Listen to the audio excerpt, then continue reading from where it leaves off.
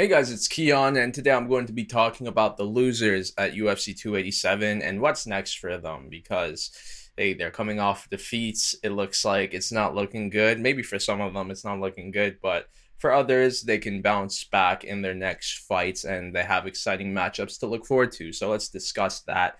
And let's start with Alex Pereira, who is coming off of that defeat to Israel Adesanya in their second fight. Very fun fight while it lasted.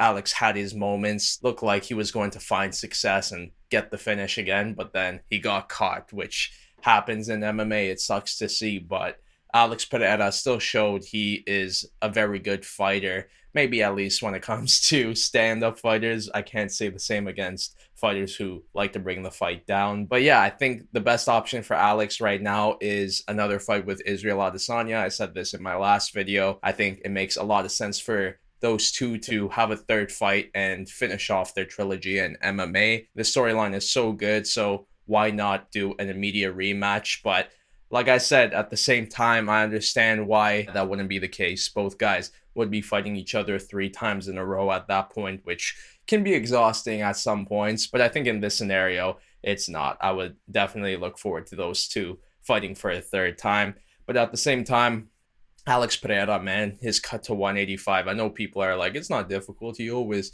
makes weight. It's not like it's an issue for him to make weight.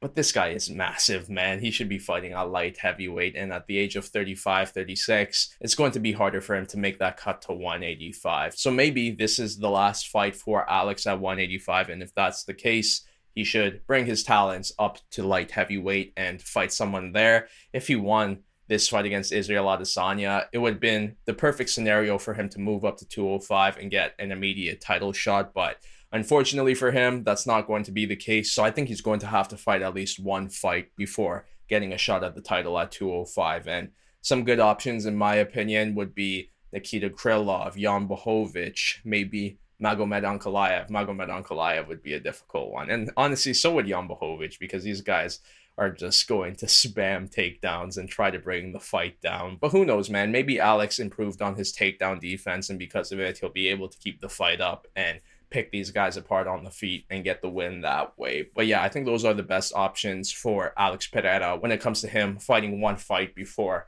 getting a shot at the title. I would throw an Anthony Smith in there, but I think if you beat Anthony Smith, that doesn't necessarily mean you're going to get a shot at the title afterwards. So I think Nikita Krylov, Jan Blachowicz, Magomed Ankalaev makes the most sense for Alex Pereira next if he moves up to 205. But of course, the best option, in my opinion, would be a third fight with Israel Adesanya. In the co-main event, Jorge Masvidal. Not really much to say here. Jorge Masvidal retired after his defeat to Gilbert Burns.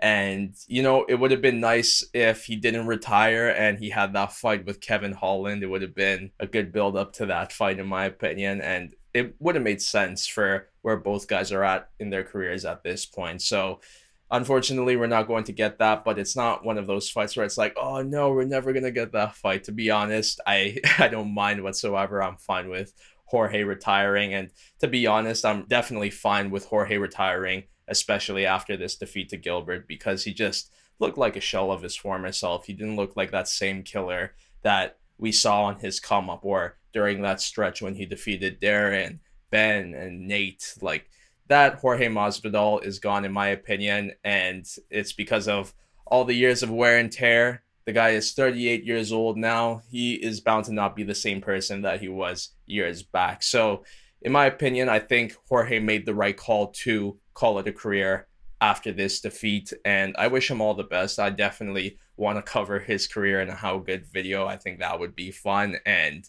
yeah, Jorge Masvidal's lasting legacy will be a very fun fighter and a BMF 100%. This guy really brought himself to the greatest heights of this sport when it wasn't expected, and to see a story like his happen in MMA is very inspiring, very nice to see, and I wish him all the best, especially with all the things he has going on for himself outside of MMA, such as Game Bred Boxing. So he is very busy, and I even said, with this guy having a Game Bred Boxing event weeks before his fight at UFC 287, it's clear his head isn't fully in fighting anymore, and that's fine. It's time for him to move on to other things in life now, and I can't wait to see what Gamebred is going to do next. Next fighter I want to talk about is Adrian Yanez, coming off of a defeat to Rob Font.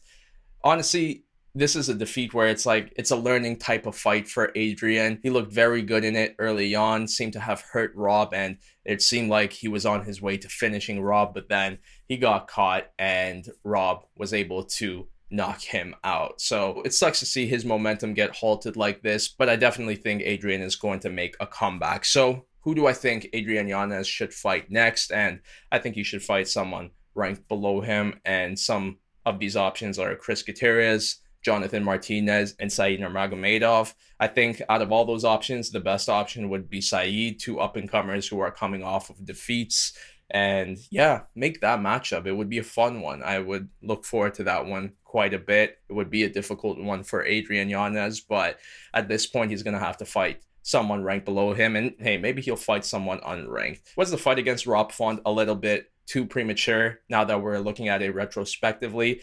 Probably. You're throwing him against someone in the top 10 after coming off of a win against someone who is unranked. And yeah, I think it was a little bit too fast, but I understand why the UFC did it. They saw a lot of potential in Adrian Yanez, and I think that potential can still come back, but he's going to have to build his way back up, which I think he can do. Santiago Ponzinibbio, he's coming off of a defeat to Kevin Holland, and now it's 1-3 in his past 4 fights. And it's definitely a big contrast compared to at one point where Santiago seemed like he was going to be a top contender in this welterweight division, but then health issues took over and a lot of sitting on the sidelines slowed down his momentum big time. And because of it, he came back and hasn't been looking the same since, which is a shame to see because it looked like he was going to be the face of Argentinian MMA at one point. But right now it seems like he's on the decline. And in my opinion, at this point, yeah, he could continue fighting. I think he'll be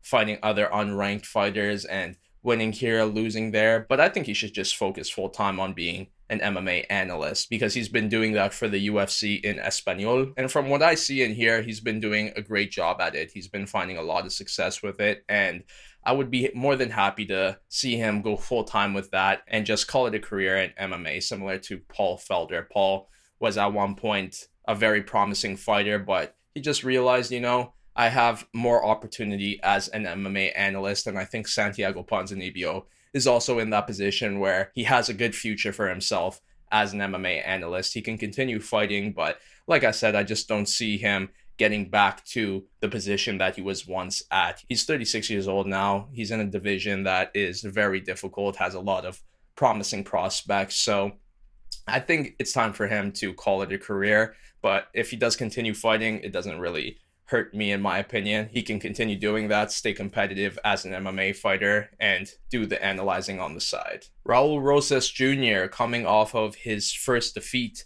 in MMA to Christian Rodriguez, looked good early on. The first round was all Raul, in my opinion, but then he gassed out big time by the second, and that's when Christian began to take over, denied his takedowns, and was finding success of his own on the ground. And it sucks to see because there is a lot of promise surrounding Raul and his MMA career, but in the end of the day, the guy is only 18 years old. He is very young, and there is so much growth for him as a fighter. Honestly, the biggest thing I could take away from this defeat is not only the gas tank, but the stand-up. This guy's stand-up is just not that great right now, but I could definitely see him improving on that at some point. And when he gets that done, mixed in with his ground game, he's going to be a very tough test for anyone in his division. But for now, I think this was a solid defeat for him. He did kind of take a beat down in this fight, but at the same time, he showed a lot of heart. He stayed in there till the end. And even though he looked defeated going into the judges' scorecards, he had a good first round and he showed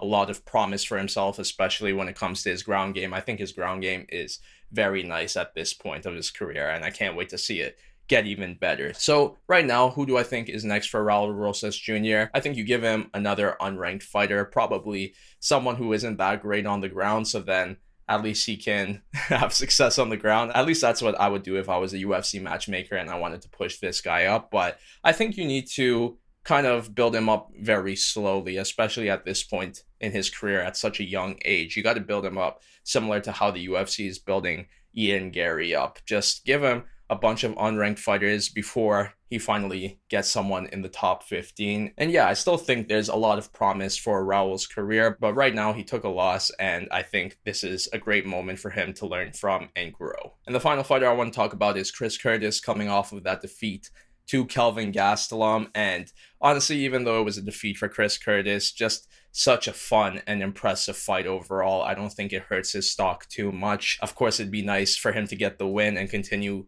building his momentum and moving up in the 185-pound division. But aside from that, just what a banger of a fight this was between these two. And I know Chris was arguing, hey, I feel like I won that fight.